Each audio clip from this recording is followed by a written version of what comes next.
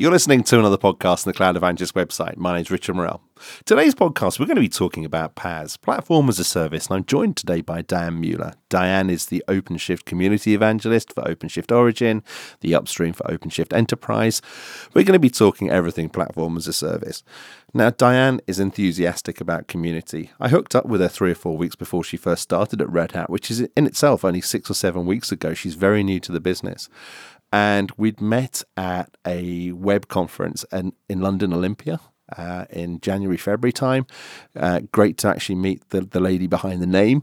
And it was a pleasure to sit down with her at the Openstack Developer Summit in Portland, Oregon a fortnight ago. We recorded maybe 35, 40 minutes.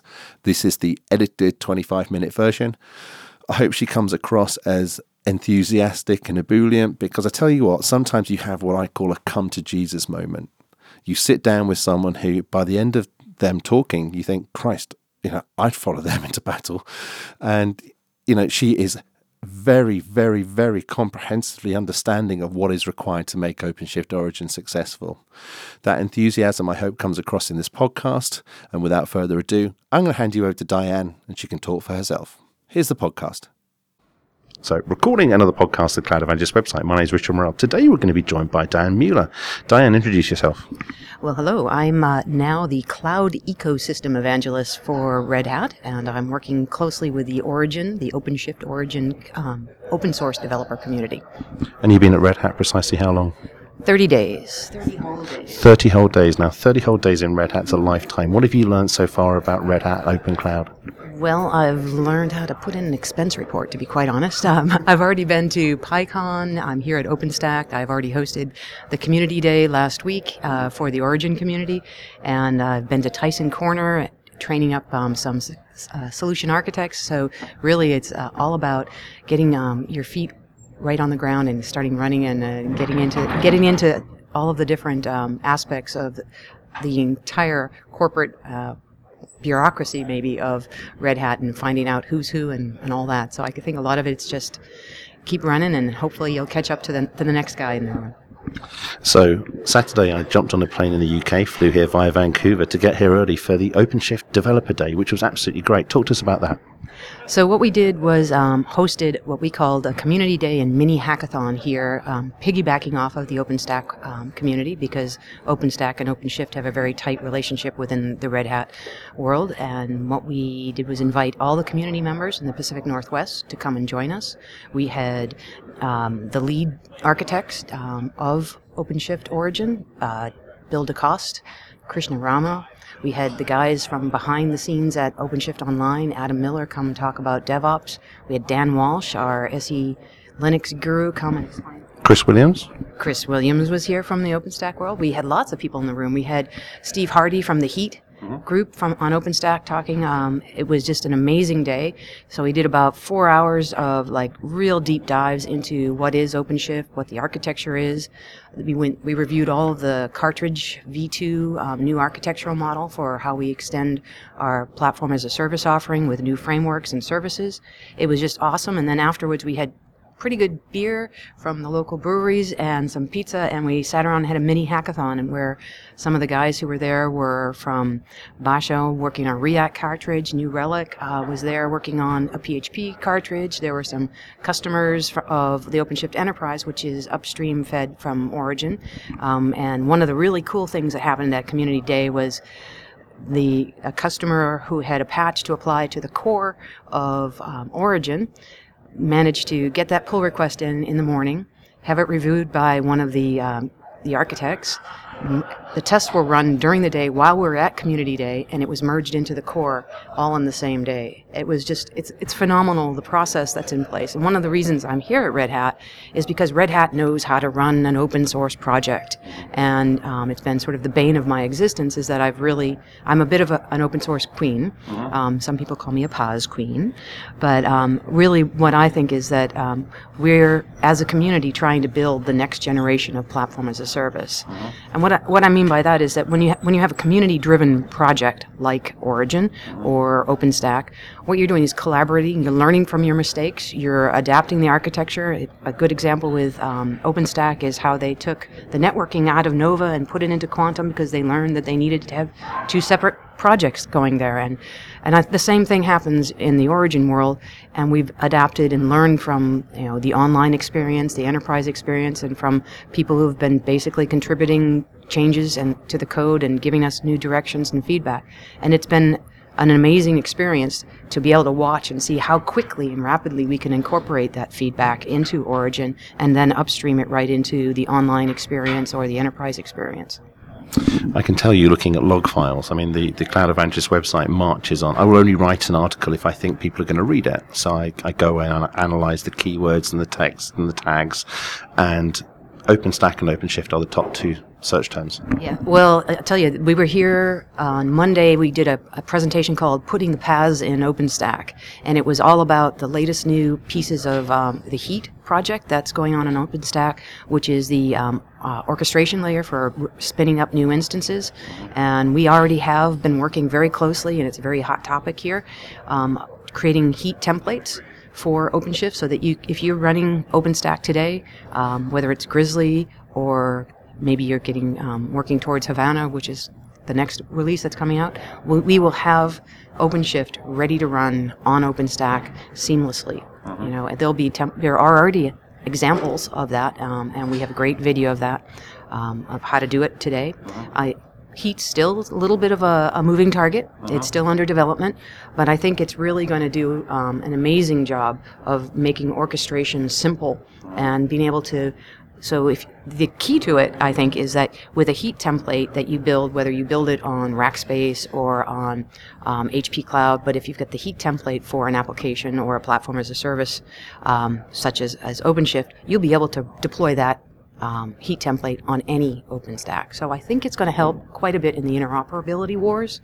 We may not be able to take an instance from one machine to the next, but at least at the very in the short term, we're going to be able to take Heat templates from any OpenStack deployment and redeploy them someplace else.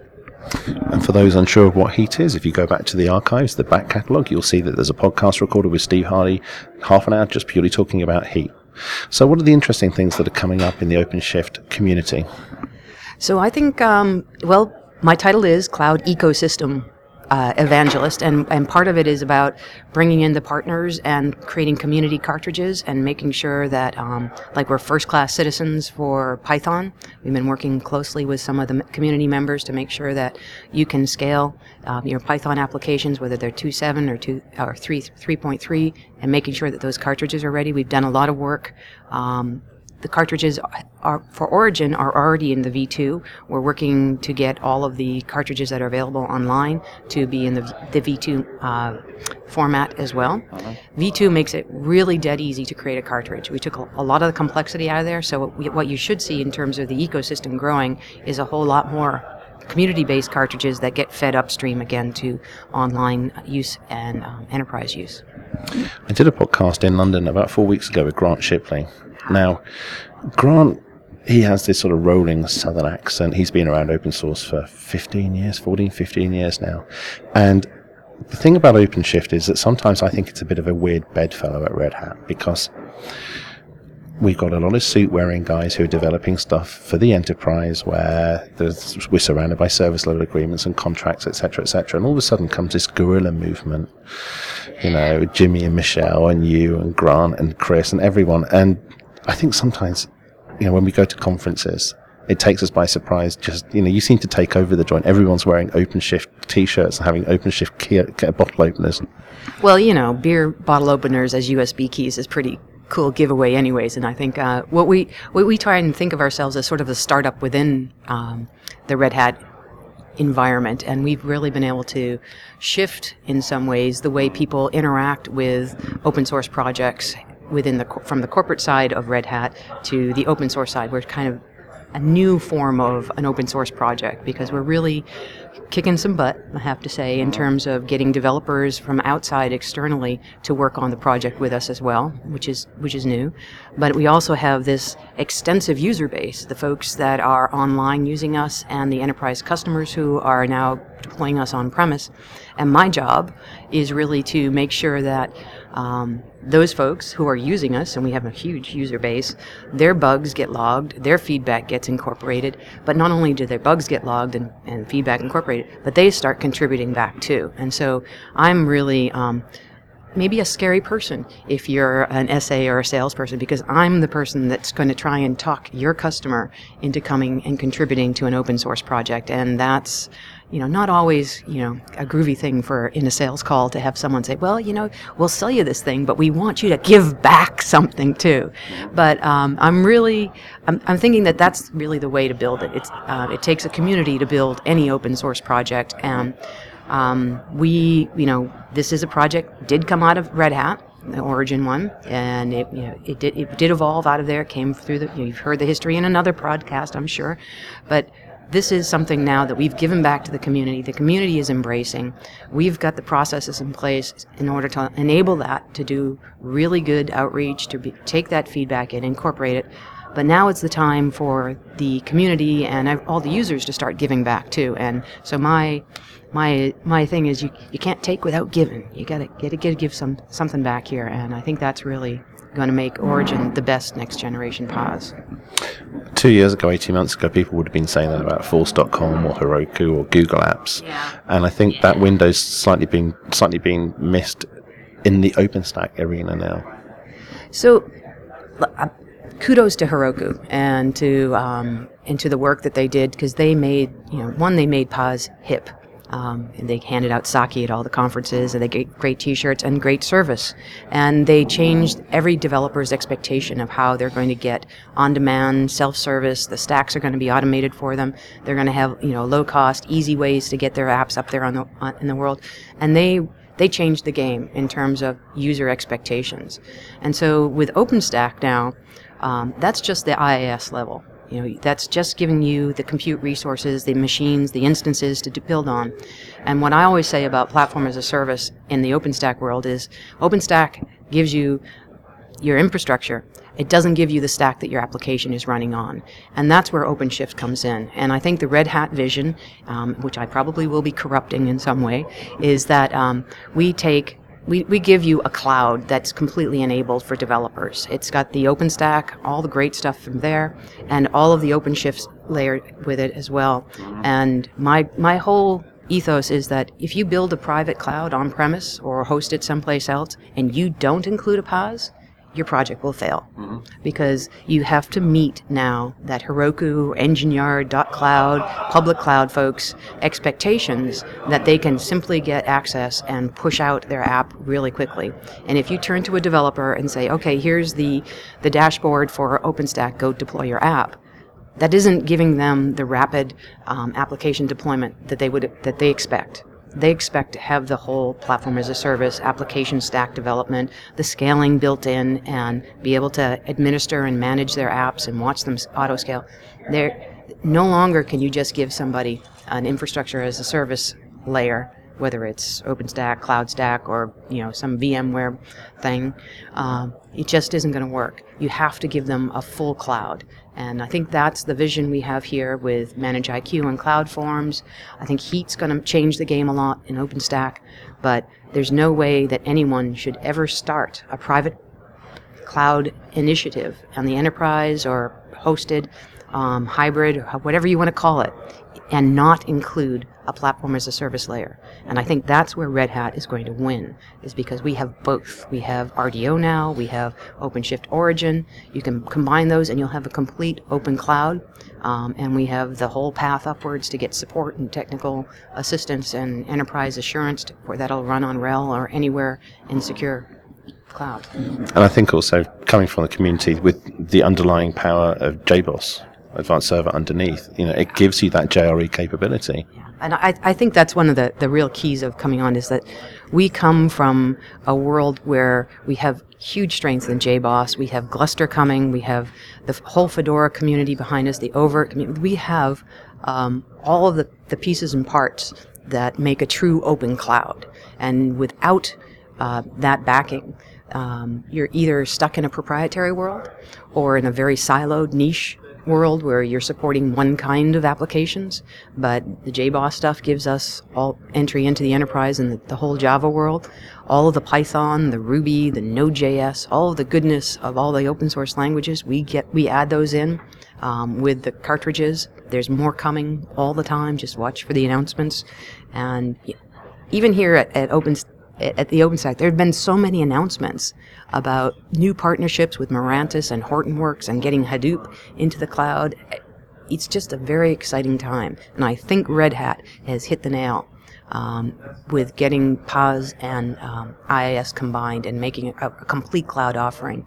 So other folks will just do distributions of just OpenStack. And really what I'm pushing and I'm rooting for here is getting OpenStack enabled with a heat template right out the door, and you can just deploy OpenShift. So as soon as you deploy your OpenStack, turn on the heat and get OpenShift out there. And it's simple to do. I think I'm going to start asking if you can do T-shirt monikers. You're very good at it. Well, I think the real crux of it is that PaaS matters in cloud, right? If you create a cloud without a PaaS layer, then you're not going to meet anyone's expectations. But I also think that if in 2 years from now I'm saying PaaS, I will have failed, because I think PaaS is basically part and parcel of any cloud. And though NIST has done a very good job of helping us define what cloud is, having the different layer cakes, I'm just seeing a convergence of PaaS and orchestration and app development into what we are delivering as a cloud solution. And that's really, I think, what the future is. Separating the two of them doesn't work, really. Okay, so I'm going to set you an argument now, or I'm going to give you an analogy. I have a feeling that OpenShift does something that we don't talk about. And OpenShift institutes on a company who is using OpenShift better development methodologies, because traditionally, if you look at a developer workstation, he may have, or you look at two developer workstations, they're completely different IDEs, different environments completely.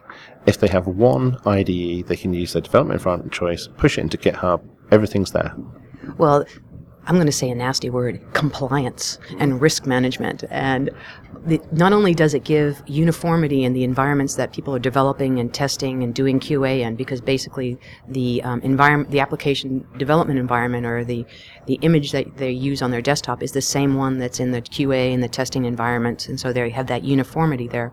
But also, we are able to keep track of what frameworks are being deployed, what versions of them are there, what patches have been applied to them, if we have to upgrade the kernel, if we have to upgrade Apache Tomcat on it, we can keep all of that, and this is because I love logs, all of that is accessible to the auditors. So not only is it getting us uniformity in the environments that people are developing, testing, and deploying into, so that we don't, no longer is it the era, and it hasn't been for a while with PaaS in place, where someone develops something on their desktop, throws it over to test. It's a completely different environment. Yeah. Then they throw it to QA. QA runs their test. That's in. It fails there and gets thrown back over the firewall. And they go through this process, which is just a matter of insanity. It's craziness. It's crazy making is what it is. And then with PaaS, everybody's running in the same environment. So it's not like I ran the wrong version of Nginx. And then take that. That aids and abets the entire development process.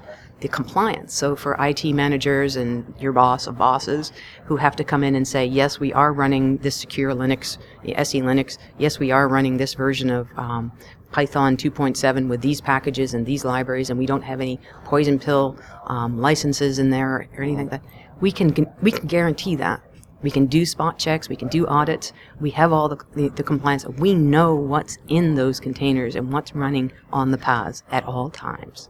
And we may not know what your application's doing, but we know what you deployed, and we can control that. And you can also skinny it back. Yeah. You can take an enterprise could say, I'm only going to let my developers do, and this is a bad thing. Don't take this as advice. We're only going to do Ruby and Python, and take away all the other cartridges, and we're going to mandatory use only Postgres. I mean, you could, as an enterprise, relegate your developers to a certain class of applications and say this is all that's going to be there. You control it.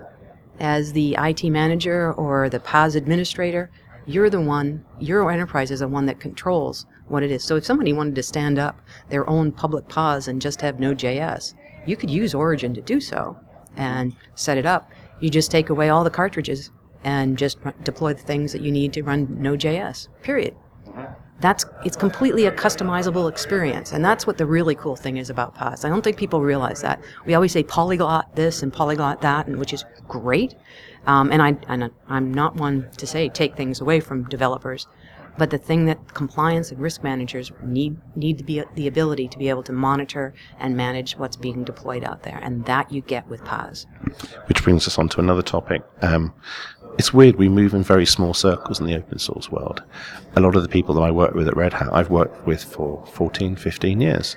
So Tim Kramer, who's part of the OpenShift team, Tim and I have worked together since back in the day at VA Linux. And this week, Tim and his team with Kurt and Brad, etc., they've worked really hard to get the Cloud Security Alliance STAR registry entry, which is a big deal. It's a very big deal. Yeah, now this is near and dear to my heart, because I think one of the things that people don't understand about security in the cloud is that it's not, you can't do it by obfuscation. Linux containers are not enough. The SE Linux approach that we use at Red Hat in terms of deploying the PaaS in an SE Linux environment really helps us sell into government and sell into people who are very risk adverse. There were some amazing things that actually happened here at the OpenStack conference. The guy from NSA who stood up, I'm not sure if you saw that keynote, Nate, he was actually a spy. I think he was called a spy, but he stood up and he talked about security on OpenStack. And what I'm really looking forward to is when they give back those security patches that they've done and add that back into OpenStack too. So between Red Hat's commitment to making sure that we're delivering a very secure cloud and what's going on in the OpenStack development world and what we've done in OpenShift with SE Linux, we can almost, you never guarantee anything 100%, but man, we've got the most secure cloud going. I'm doing a podcast next week at the Info Security Show at Olympia in London, where I actually met you a few months ago, with Jim Revis, the chair of CSA, and I've been a big fan of the CSA now for 3.5 years. And, people who listen to this podcast very often see me on tour going and talking for Red Hat, and I talk about the CSA CCM, the blended security controls matrices, and I think very often, and I know there's parts of US federal government who just don't get what the CSA is about. I think they see the CSA as a bit, Robin Hood, Prince of Thieves type mentality. The CSA is a group of volunteers who put together standards which, in the big wild west, allow you to emerge from the shadows and be taken seriously. Yeah. So one of the other things that I evangelize about too is cloud security and ramifications for the U.S. Patriot Act. And I think one of the things that in the U.S., maybe not in London so much, but in the U.S., we're really cognizant of the government regulations and the security pieces. And this is the organizations such as these really help us make sure that the cloud is a secure place and that we don't get in trouble with government regulators. And that's been just the education piece is really pretty cool. I've got a podcast currently going through vetting. Let's call it vetting. It's a polite way of putting it. With Kwan Han, who's one of the world's top cloud legal people. She's written a lot of papers at Queen Mary University in London, taken very seriously by Microsoft and Amazon. And that's going to be coming out next week, talking about Patriot Act, talking about Safe Harbor, talking about regulation in specific sovereign territories. So that'll be good for people who are interested from a security and also from a legal perspective. Yeah, so one of the things that I've been spending time on around the U.S. Patriot Act and doing education, I was here in Portland last year for OSCON doing the U.S. Patriot Act song and dance, and it's not about trying to stir up FUD either. It's just education on what it really means. And Microsoft's done a lot of good education and in some ways around what they will tell you about when you're on their cloud. And I think one of the really cool things about being able to deliver a secure on-premise private cloud is then you're the one that's being notified if one of those national security letters comes to you, and you know who the customers are. And it's all about the chain of being informed on when the NSA or whomever it is wants access to your data. If put yourself in a public cloud situation, they're not going to notify you, and that's really pretty clear. And the Azure team, the Microsoft folks have said that. Amazon has said that. Everybody puts this huge, long document that you have to read and approve before you go online and host stuff. Even if you're just hosting Minecraft, you still have to read it. And I think this is where you're getting the large-scale movement towards on-premise private clouds, and really being where your data is being located. But I think elastic computing or cloud computing or whatever you want to call it is moving on-premise. And there may be some help from third-party hosters and along the lines there, but dedicated resources within your firewall, you can now take advantage of all the cloud computing technology and build out your own private clouds. And that way, it's not that you're trying to avoid, you just want to be the person that gets notified, when that letter comes. You do not want to be at the mercy of a large cloud provider deciding whether or not they are legally responsible for notifying you that your data has been tapped. And it's just part of corporate governance. But you could identify a new part of the food chain, particularly for Red Hat. If you look at a lot of cloud providers in the States, they've thrown up what they think is a cloud platform because everybody else is. And then you look at their security document, like the document you talked about, Microsoft's 27-page one is actually a work of art. I've read it. It basically, you can paraphrase it, and at the end of the document, you could just say, no liability. Yes. Yeah, that's all it means. Yep. Now, with a lot of cloud providers, I think what they could do by adopting OpenShift is offer security by design. Definitely. I mean, I think that's one of the... We were joking about it. It's like if you put a platform in service and OpenShift, especially when you're using SE Linux to secure the different organizations that are using your platform. So you could put North Korea and South Korea on the same platform as a service offering, and they would never know that they were both there. They could never invade each other or do anything nasty to each other, and they wouldn't even get the noisy neighbor. They wouldn't even hear each other. And what it does is, what PaaS does, it allows you to set quotas and manage your resources, so the noisy neighbor couldn't scale up and use resources that one of the other ones were meant for somebody else. So really, Platform as a Service does that for you. It does the segregation of organizations on your cloud very, very nicely. It does it securely, and it does it in a way that's managed and that allows you to set quotas and resource manage everybody so that nobody's taking over the world or launching any missiles. Diane, it's been absolutely great having you on the podcast. Take care. Thank you very much, guys. Cheers.